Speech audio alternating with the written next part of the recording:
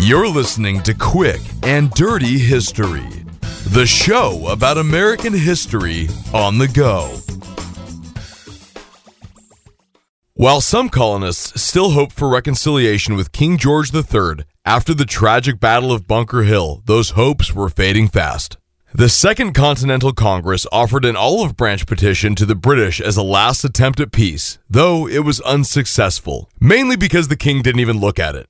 The war was on, and fortunately, George Washington was not fucking around. He went to work right away. There was no time to waste. Washington started recruiting new soldiers and persuading veterans to stay in the fight. He ordered defenses for the army to be improved. Fishing vessels were appropriated for intelligence gathering, a precursor of the Continental Navy.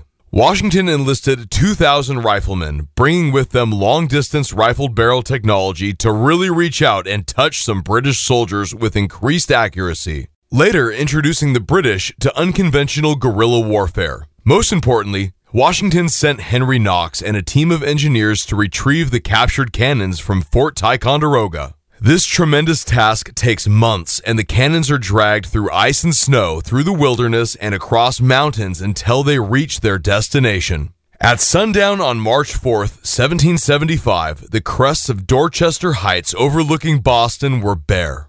In the morning, on the 6th anniversary of the Boston Massacre, the British awoke to hillsides crowned with fortifications protecting several thousand American soldiers, and a massive amount of heavy artillery aimed in their direction. The British had no chance of holding the city with that kind of firepower looking down on them. The British commander, General Howe, ordered his men to abandon Boston. As the Royal Navy sailed away defeated, they fired 700 cannonballs at the Americans. Only one would hit its target, and the cannonballs would be collected and reused against the British in the future. Once again, Boston was ours.